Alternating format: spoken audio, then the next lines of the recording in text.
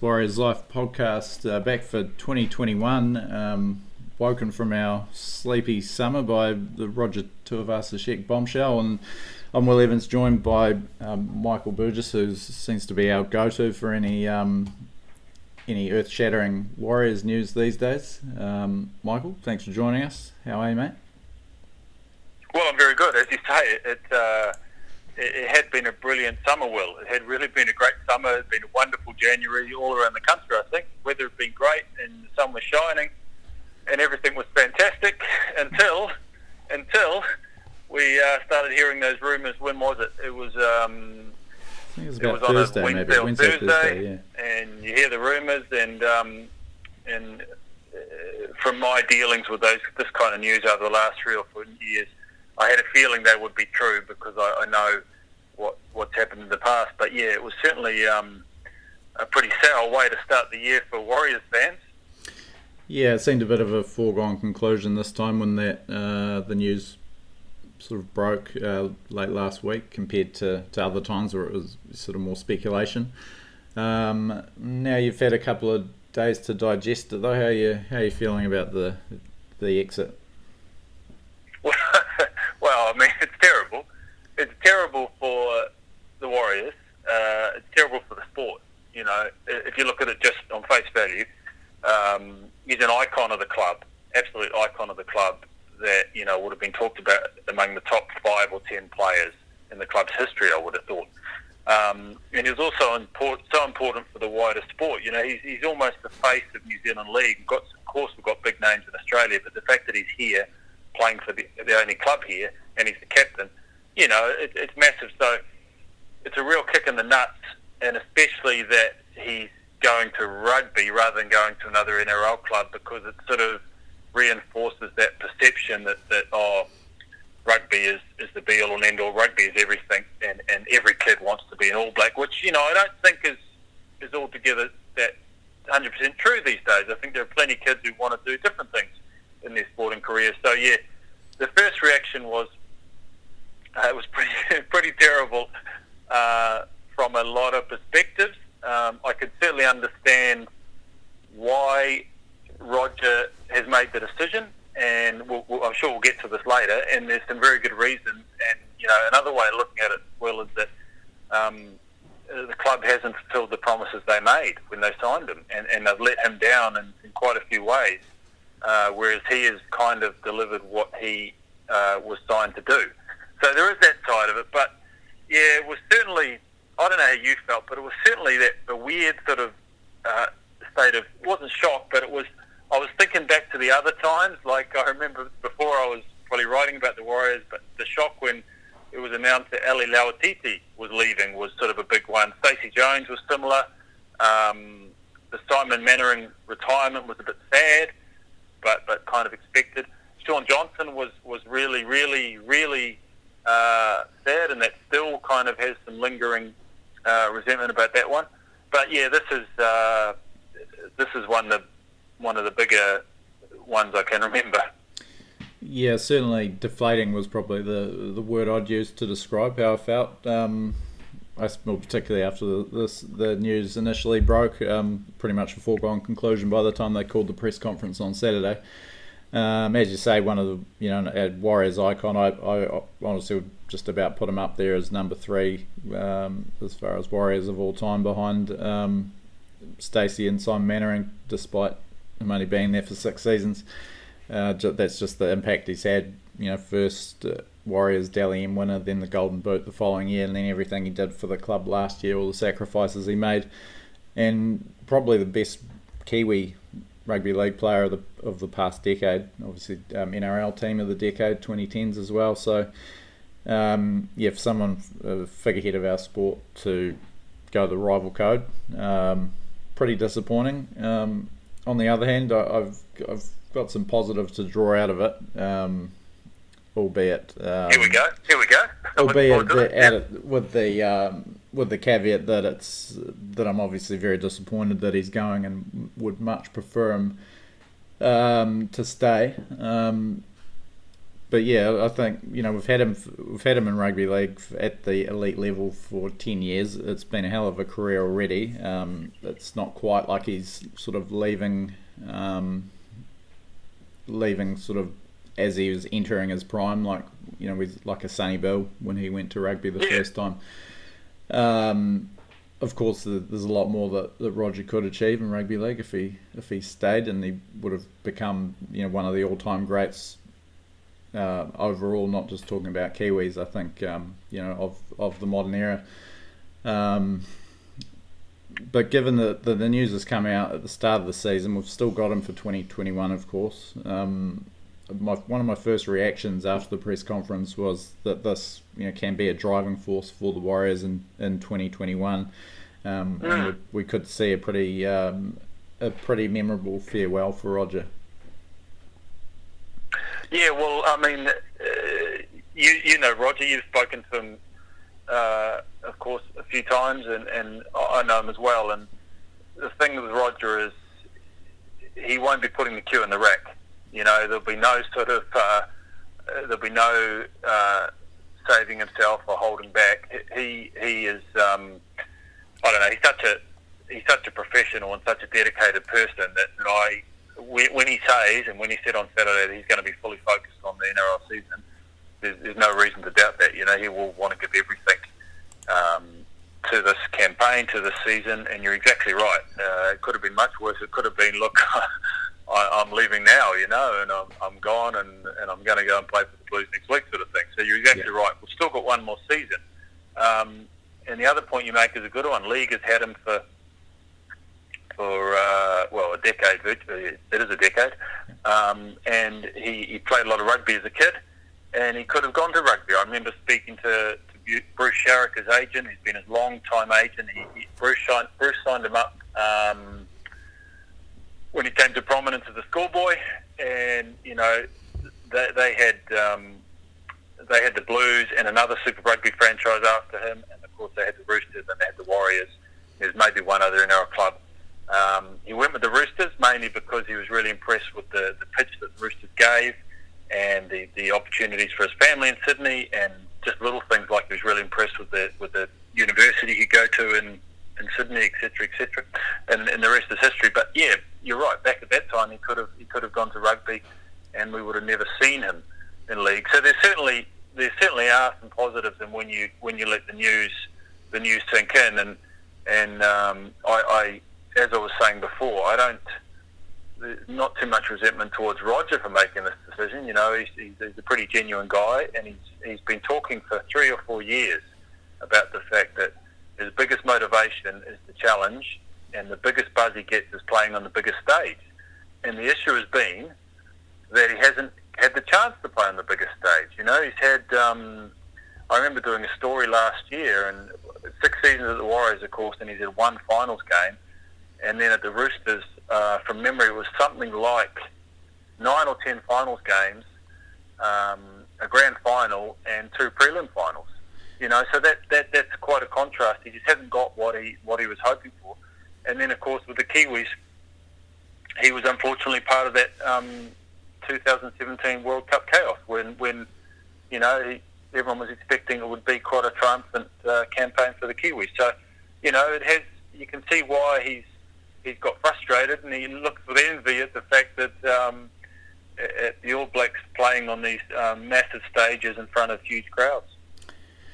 Yeah, looking at his Kiwis career, he was unfortunate to miss out on, obviously, debut during that 2013 World Cup when he was still playing on the wing. Missed the 2014 Four Nations triumph through injury from memory. And I think he might have even missed the 2018 win over the Kangaroos through injury as well. But 20 tests for the Kiwis, probably not quite the all-time great Kiwis career that he probably would have gone on to have. I think that's probably fair to say. I think if he was going to play out his career with the Kiwis, his legacy would have been as the greatest New Zealand fullback of all time. I still think, as far as purely Kiwis go, he's a wee way still behind Des White and Matthew Ridge even. Is that how you'd view it? There's been a series of missed opportunities, hasn't there, Will? Yeah. I mean, he did miss that 2014 Tri-Nation, Four Nations, and we were a bit worried about that at the time, and people were actually a bit upset because I remember he actually missed it because the Roosters took him out of it, and Trent Robinson said at the time, we need him to have a long pre-season because he's going to learn to be a fullback. And we were like, typical, this is an NRL club, that shouldn't be getting in the way of international football, so that was quite frustrating. But then Peter Hiku came in, had an amazing series. Roger did play in that, I remember watching him in that Anzac Test in 2015. Yeah, that's right. In Brisbane, which was the third successive win. He had an amazing game, both on attack, but in that second half when they just held them out, he was brilliant. He also had a couple of great games against the Lions, which I think he was. I thought he was player of the series against the Lions, just outstanding. And then in that first World Cup you mentioned, I mean, it was only he had that really bad injury, didn't he, in the semi-final. But he still scored 2 great tries, and I think he got injured in the semi-final and only played the first 5 minutes of the final. But he had an amazing World Cup. I mean, he was a young kid. He scored a bucket load of tries. So he's had some great moments in the Kiwis jersey. But he has missed a few games here and there and been a bit unlucky. But yeah, certainly, I guess we were hoping that the icing on the cake would be the World Cup at the end of this year. I don't know if he'll be involved in that. I assume he won't be, because I'd say that he'll finish the NRL season and the Blues will want him in November. I don't think they'll be happy with him spending 6 weeks in the UK, assuming the World Cup goes ahead. So that's a bit of a shame, because that's the other thing that crossed my mind, is that, he's going to be a real loss for the Kiwis at that World Cup, and I give them a great chance at the World Cup. But, that's just one of those things. The Kiwis have certainly lost plenty of players before big tournaments in the past, and they will continue to do so. Yeah, that's right. But I think, no one's indispensable at club and international level. I'm sure it's not like the jersey's just going to be empty and they have to play with 12. There'll be someone to step up for the Kiwis and the Warriors. I guess looking ahead now, there's also the positive that there's now $1.1 million to spend in the Warriors salary cap. So I thought I'd just go through a few of the options, get your early takes, and where the Warriors will spend it. Do you think they'll splash out on another fullback, or spend the money elsewhere and manufacture a fullback from within, or what's your sort of early gut feeling? It's hard to know what they'll do, because the reason I say that is because they haven't had a consistent strategy over the last 4 or 5 years. And I don't like to criticise them, but they have been pretty scattered in their approach. They're not like the Storm or the Roosters, where you talk to the Storm and the Storm will tell you, as much as we don't like things about the Storm, they'll tell you, this is our lineup we've got, this is the lineup we're going to have in 2024. They can tell you that now, and this is what our backline we think is going to look like in 2023. I haven't seen that from the Warriors in the last 4 or 5 years. So it's hard to know what they'll do. Personally, I'd be interested to see. They might actually focus on some other areas. They've spent big on the pack this season, of course, with some recruits, and they might continue to go down that area, because they probably might be thinking, we've had a few years with our marquee player at fullback. Maybe it's time to look somewhere else and just have a fullback who's really good, but doesn't have to be the best player in the team and the best player in the comp, because it really depends who's available. I mean, there's got to be a temptation to look at Peter Hiku, because he never lets you down. But my feeling with him is he's so good at centre, number one, and number two, he's probably the kind of guy that's good to slot in for 2 or 3 games as a backup. But I don't know if he's suited to week in, week out fullback, just because it's such an intense position and you're involved in so much of the game. And I just think he's maybe more suited to centre. One thing I think they've got to consider is someone like Brandon Smith. I really do. With the news about Carl Lawton being out with injury again. Wade Egan wasn't bad last year. but is he the long-term answer? I'm not sure. And he's had a few injuries here and there too. And you look at someone like Brandon Smith, who's still young and got so much ability. He wouldn't be that expensive, but he wouldn't be cheap. And you just wonder if he's the kind of guy you can build a team round. And you know, to have a really good, solid hooker would be something else. The only issue with Brandon, I guess, is that he's quite young, but he's played a lot of football, and the way the Storm have used him as a sort of battering ram, and he's small. You just wonder. I guess you got to wonder about the wear and tear on his body, and so you wonder, you know, if you bring him in, and then what's he going to be like in a couple of years? Because certainly, the way the Storm have used him, given his size, they've certainly trashed him a bit. But you know, Brandon Smith could be someone to look at. Paul Turner, I really rate him, his ability in a number of positions. And then I'm sure, Will, knowing you've got a few fullback options in mind in terms of players from other clubs that you could see them looking at. Yeah, there's a few contenders. I just want to go back to Peter Hickey, and as you mentioned, he has never let the team down when he's played at fullback. I think he's filled in 5 times for Roger for 3 wins from memory, and he's always been one of the best on the field. Whether they win or lose without Roger, he's won a 4 Nations at fullback when Roger was injured in 2014.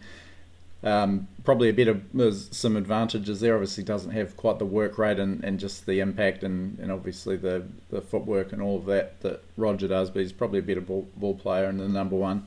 But yeah, it's a good point you make that he's, you know, a full season at fullback is a lot different to just filling in here and there. And yeah, as you said, Paul Turner, love to see what he could do.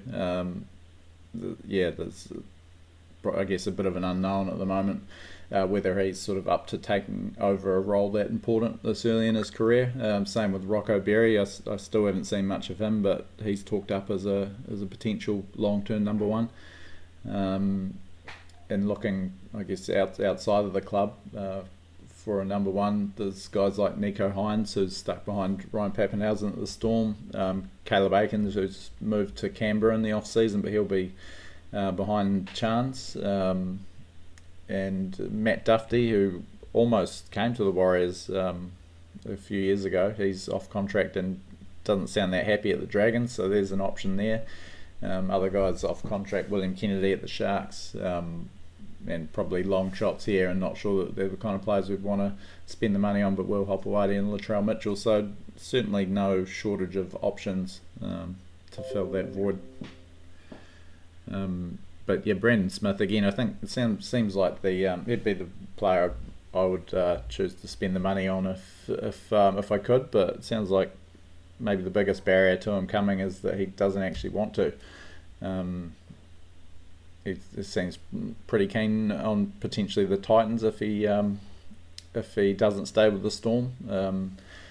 Just the noise around it seems to be that he's not going to end up at the Warriors, no matter what the money or the situation is.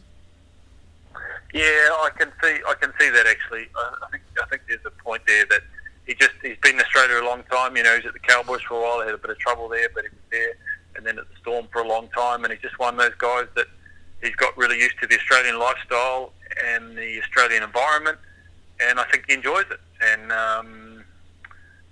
a bit like Adam Blair maybe. And so coming back might be quite tricky, and also there would be a lot of pressure on him. He doesn't seem to mind pressure, but there would be a lot of pressure as a local boy. And so yeah, that, you know, in an ideal world, you think about him, you think about Jerome Hughes as another option. I don't think the Storm will let Hughes go in a million years, because he's just been brilliant the way he's improved drastically in what he can do, and he just seems to be getting better. So those two are kind of long shots, I think, Will. But I like the idea of the first 3 players that you mentioned, the guy at the Storm and the guy stuck behind Chance.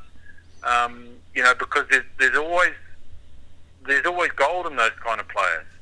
It's like the James Maloney scenario. You know, there's always players there who are just waiting for a chance, and you just got to pick the right one. So that, I think that's got to give Warriors fans some confidence in that there are actually some options out there, you know, and some good options.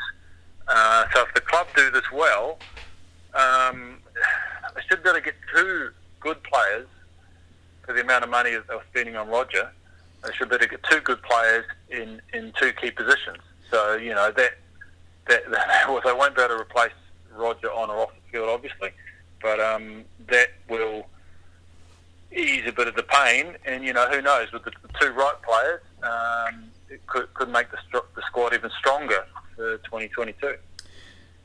And back to your point before about not necessarily needing our fullback to be the highest paid or our best player, and I know there's a bit of an obsession with having the best fullback going around at such an advantage, but there's plenty of other teams that are better than us at the moment with a far less accomplished fullback than Roger, or have done better in recent seasons with just sort of mid-range, I guess, fullback by NRL standards. And I've just got a couple of stats here for you. I know how much you enjoy those, I love Michael. my stats. Here we go. So the Warriors have had 3 marquee fullbacks. So you put in the marquee class, salary and ability wise: Matthew Ridge, Sam Tompkins, and Roger Tuivasa-Sheck. That's 10 seasons we've had with them in the Warriors number one. They've made the finals between them once in 10 seasons. With our sort of mid-range, I guess, fullbacks you'd call them, Ivan Cleary, Brent Webb, Wade McKinnon, Lance O'Hire and Kevin Locke. All very good players, but certainly not in that sort of, top shelf of fullback, probably when they were at the Warriors.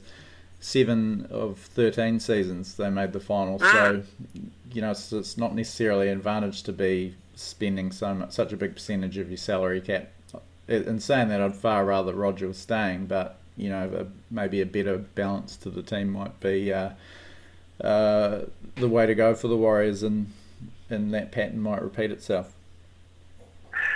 Yeah, it's a great point. The game's changed a bit. Rich, when he came, was still seen as really important, but now it seems, is it 2 decades on, the fullback's even more important. They go on about how it's, some people seem to think the most important player in the team, and Tedesco's always held up as the big example. But you're exactly right. I was thinking back to Cleary and O'Hire. I'd forgotten about Webb and Locke, of course. Locke still frustrates me, partly with himself down, but that whole Locke Tompkins fiasco when we had a perfectly good fullback and we brought another guy, but that's a subject for another day. But I think that the answer as to why we don't need another guy like Roger is because the answer is Roger, because we've had Roger and we haven't been good enough to use him. So if you get someone that is trying to get someone just as good, we could put Tedesco in our team and the Warriors team and still not be able to use him well. That's been one of the most frustrating things of the last 3 or 4 seasons, and you and I have talked about this quite a few times, Will, that we've had an absolute thoroughbred at the back and been using him like a cart horse. He's been the most highly skilled, expensive guy in the NRL doing hit-ups.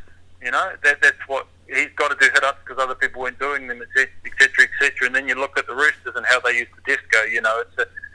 It's a well-worn argument. But that's been the issue, is the Warriors haven't been able to get the best out of Roger's abilities, because they haven't been able to make space for him and make the yardage to give him the chance to show his ability. It's always him trying to do things with defences on top of him often, and that was what's so nice about 2018 when we had that season with some memorable games and you saw him at his very best. So I think that's the reason. There's no point chasing another Roger, because until we have the platform to use a fullback properly, you just want someone like Ivan Cleary, Lance O'Hire, Brett Webb, Kevin Locke, who are all, as you say, they're all just extremely valuable players, solid players, and that's what the Warriors have got to go for, I think. And they have adjusted without him when he has been there away for the odd game. Roger, they do it. They adjust. They're not lost without Roger there. So, maybe it's a little bit of a case that they've been a bit too over-reliant on him. But and obviously now with the advantage of also being able to to spend his salary cap money on one or two other players, very good players as well. So may end up with a better balanced overall, a better team potentially in 2022. There's also the issue that we've got a lot of players off contract this year. That obviously makes that whole scenario a bit easier for the club, a bit of leeway there. In front of the queue, Tohu Harris, Peter Hiku and Jazz Tavanga, probably three players they all would really like to hang on to. Not that we really want to be upgrading them massively, but it certainly gives you a bit more leeway there. And then there's a lot of younger guys like Paul Turner, who we've already talked about, and sort of mid-range guys like Carl Lawton, Bunty Afaro and Lisa Narmau, all off contract. I think Adam Pompey from memory is as well. So it gives them a bit more to play with there. Yeah, I mean there'd be a few. I think if you lost Tohu Harris, there'd be a few concerns because he was, he was just simply wonderful last year. So you'd want to make it a priority to hang on to him because that'd be a bit of a double blow. Because we've been very positive for most of this chat, which is good, and it's realistic to be positive. But the one overriding concern I have about all of this is that Roger has been such a strong leader, such a good leader. He's been, 200%. He has led that team in so many ways off the field, set the examples, the culture, etc., along with Tohu and some others. But take him out of that group, and you've got some new players coming in this year that would have been there a year, but just that issue with him out of there, the vacuum he leaves. Just my hope is that there's some really strong individuals to take his place, and there's going to need to be a group of them because Adam Blair, whatever you think about Adam Blair, he was good at the leadership stuff behind the scenes. He's not there anymore. You hope that Whanua Blake and Murdoch Masila provide that leadership. I don't know. I haven't dealt with those two guys myself, so I don't know what they're like. They could be leaders, or they could be like a Ben Matalino type, where they're the big strong forwards, but they're actually just pretty quiet guys who just do their job. So that's the one concern for me that I'm sure, and I hope they'll solve. It's just the vacuum that Roger leaves in terms of the culture and the leadership, and they really need some strong individuals to replace that, because we all know, it's always tough for the Warriors, whether they're based in Australia or whether they're travelling across to Australia every second week, and with the sort of ongoing refereeing misinterpretations and all this sort of thing. So you need strong people in there. Yeah, it's a good point. Doesn't seem to be quite those strong personalities once you take Roger out of the mix. Tohu is probably the obvious captaincy replacement if he stays on, and then you look at guys like Cody Nikarima, Peter Hiku as their sort of longer serving sort of guys, and veteran Kiwis and that sort of thing, but none of them seem like the sort of players that thrive on that sort of role. Is that fair to say? Yeah, definitely not Hiku. Cody's a leader in his own way, but he'd be more of a in his own way. I'd say the guy that might come through as a leader is someone like Chanel. He's actually a guy that I could see in a couple of years actually, coming through as a leader, and he might end up being more comfortable as a captain or a leader than say Sean was, and then say Cody is. So he's a guy that if he continues to develop, you might be able to build a club around. There's a lot to put on his shoulders now, but certainly I can see some of that potential in him. Yeah, I think the first time I met him as a 17-year-old, I sort of got the feeling of future captain, and everything he's done on the field has shown that to me in the way he conducts himself. Obviously still pretty early in his career though, and he's probably not going to be burdened with that sort of thing, so he's probably going to need to have another few years under good leaders to develop into a captain, I guess. But certainly someone I see further down the track, because hopefully it's not going to be too rocky a road for the Warriors before he gets that opportunity. But they're looking to 2021 again. Roger is going, but he's still here, and just the esteem he's held in by his teammates. It's not an acrimonious split with the club or anything like that. I don't think his teammates would be bitter or begrudging him what he's about to do at the end of the year. I imagine that it'll be part of their inspiration, particularly after what he did, the sacrifices he made last year to send him off on a positive note and really make something of this year when they do have a pretty good top 8, fringe top 4 chance. Yeah, and I think he's done this as in as good a way as he could have. He's given the club a year's notice. I'm sure he's been pretty honest behind the scenes.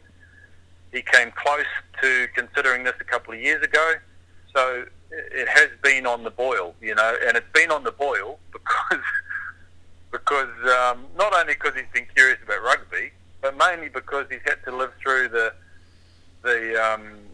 chaos of 2017, first year captain, and the 8-game losing streak, and really, really tough season, and then the chaos of 2019.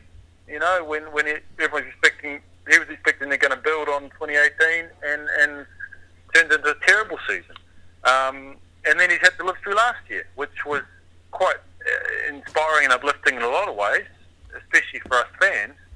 But for him, week to week, it must have been a massive load, So I guess that's what we're talking about at the start, that he's given everything he could to the Warriors, but the club, for various reasons, whether it's, the way they've managed their roster, whether it's all the coaching changes, whether it's the front office chaos, whether it's the boardroom stuff, for various reasons, they haven't been able to deliver him the stable club and sort of the promises that were made to him when he came in 2015, he agreed to come in 2015 about, creating a legacy and a dynasty and maybe winning the premiership. So that's why, you're exactly right, that's why his teammates, that's why I imagine most league folk don't hold a massive amount of resentment towards Roger, because I think, as you said it really well earlier, he's given just about all he could, and he's been here for, since 2016. Okay, that season got a bit ruined by injury, but he's given a lot, and this should be it'd be really fascinating to see. It'd be lovely, actually, wouldn't it, to see him go out on a high and actually be caught in that situation where they make the finals and stuff, and he's like, actually, it's going to be really hard to leave this club, and he's saying it and actually means it. It's going to be that'd be quite wonderful in a way if they could somehow have that kind of season. Yeah, absolutely. I think that's what all Warriors fans are hoping for, or maybe not all. There has been a bit of backlash to it, and a small but noisy minority that have reacted pretty bitterly to the news and would like to see him go now. And within the media and just really? and within and from the fan base as well. But yeah, the overwhelming majority, I think, wish him well. They're just devastated because he's such a great player and such a great ambassador is leaving when he's still got some pretty good years ahead of him. But yeah, again, I don't think any fair-minded fan would begrudge him a massive year, and that's obviously only going to help the club and benefit them moving into next year as well. You mentioned the coaching changes, and obviously the joker in the pack for the Warriors season is how we'll adjust under Nathan Brown, a controversial appointment in many ways, and I'm definitely still on the fence about it. And do you think that there's any sort of just a coincidence or the departure of Stephen Kearney midway through last year and then the appointment of Nathan Brown could have made Roger's decision easier at all? Yeah, that's a hard one, actually. I hadn't thought about that. That's a really hard one, because you're right. I mean, who knows what Roger thought about the coaching appointment process? Who knows what he thought about the fact they let Kearney go? I know he enjoyed working under Todd Payton. That was obvious. The whole team did, and it created a nice culture. But Todd sort of, I guess he applied for the job and then he turned it down. So you can't dwell on that too much. Possibly. Although I get the feeling he might have made the decision anyway. I don't know how much of a impact that coaching scenario had. But yeah, it certainly could have, because what Roger needed to see, what he's needed to see the last few years is some light at the end of the tunnel. You know, he's needed to see where's the club going, because Roger's so focused on improvement, and he's always improving himself every season. But he was looking around saying, well, wait a minute, where's the improvement coming from the club? And there was a lot of talk about what was coming, but it just wasn't happening. So maybe it was a bit of that he's like, gee, we've got another season of trying to adapt to new coach and new assistants and their ideas and all the uncertainty around that. It's really hard to know. I mean, the exciting thing is that potentially the Warriors will have their most impactful forward pack in quite a while, quite a few seasons, if the two new big boppers get going and they can really get rolling. Then, you know, it could change the way the Warriors play. In the last few years, they've had a forward pack that's pretty middleweight forward pack that just sort of, maintains their ground, but it's quite hard to get over the advantage line and really roll on. So, you know, that's exciting. That's exciting. Yeah, absolutely. I think my first feeling when the news broke was, just so bittersweet. We've finally got this, a more dynamic pack and roster that Roger could really thrive with, and then we'll have one season of it, which should be a real launching pad for the club, and then we'll have our best player taken out of the lineup. But I still, now after thinking about it over the last few days, I still think it can be a launching pad, and we can still build on that no matter who's in the number one next year. I mean, the fascinating thing about Brown for me, this is the thing about Nathan Brown, and he's really good to deal with, and he is a really affable bloke. But the fascinating thing for me is that he is the mix of, he is experienced but still unproven, and that's the thing. That's what it comes down to. He's coached 240 odd NRL games plus all the games in England, but he's still that tantalising mix of experience but unproven. A little bit like Matt Elliott was to a degree. Yep. Stephen Kearney was less experienced but also unproven. So it's really up in the air, and all we can hope for is that Nathan Brown comes to Mount Smart, comes to the Warriors, and puts together everything he's learned over his career so far, which has been quite a long one, and turns into a really good coach like Trent Robinson or Craig Bellamy. That's got to be the hope, doesn't it? Yeah, that's and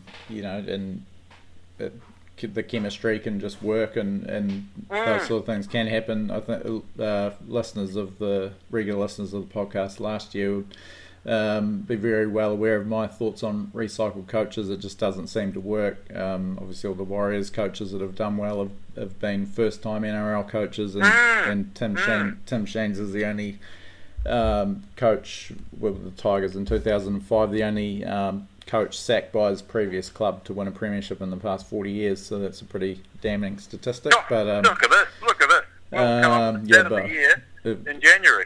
Bloody hell. Yeah, so obviously those sort of things don't bode well for Nathan Brown. Not to say the recycled coaches haven't made the finals and that sort of thing. So I think getting us back into the finals will be a pass mark for Nathan Brown this year.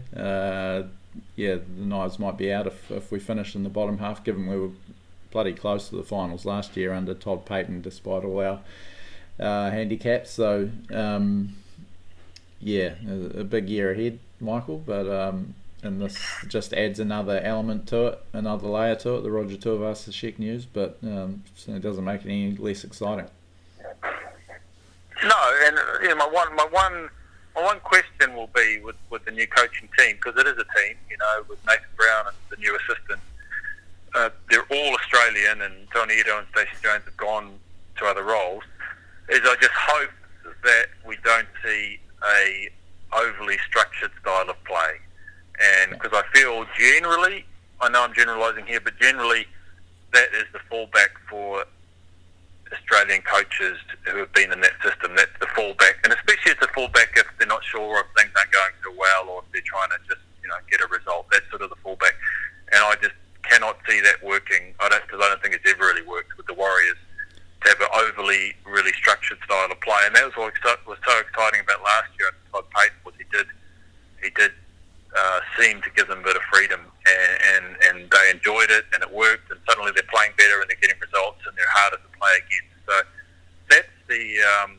that's the one question that I hope that Nathan Brown and his assistants can embrace the environment they're in and really find the right mix of structure and flair for the Warriors in 2021.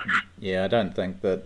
Hopefully he's smart enough to go down that road, because I don't think you put a roster together like this or see the talent that you've got at your disposal and get them to play like robots. It's just, all the recruits suggest, a bit more of a certainly a less structured style than we saw during the most of Stephen Kearney's tenure as coach. Again, I think just it's never suited the Warriors playing like that, and we've got the players to to let the ball fly and just get on a roll. The pack certainly has that sort of early 2000s feel about it again with Adam Fanua-Blake, and bring it on, bring it on, early 2000s. It is exciting, but again, back to Roger, it'd just be great to if we can go out with the bang and it's not I guess a somber exit for one of our great servants. Yeah, well, that's what he deserves, isn't it? He doesn't deserve a sort of a scenario. They've got to win their last 4 games in a row and they drop a couple and they end up, 11th. He deserves, hey, they're in the playoffs. Maybe they win a game. There's a bit of buzz about the club, and he goes out on a high in a thriller in the prelim final or something, or the one before that. That's what he deserves, and let's hope that happens. On that note, I think 39 sleeps by my calculations until Warriors play their first game in round 1, and we would have well and truly been over the bombshell by then, just rearing to go to get into the season. So thanks for joining us on this Warriors Live podcast again, Michael. Hopefully we'll get you on when we're maybe building up for a finals campaign or something, rather than some earth-shattering news next time. We'll give you a break. But yeah, again, thanks as always, mate, and look forward to touching base during the year.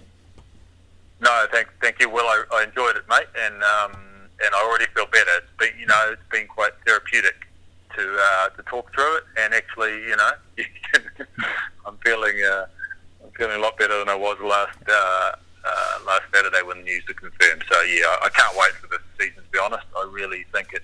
I know we've said this before, but could be really exciting. So yeah, looking forward to it, and yeah, great fun to talk footy on the podcast. Absolutely, mate. Thanks very much.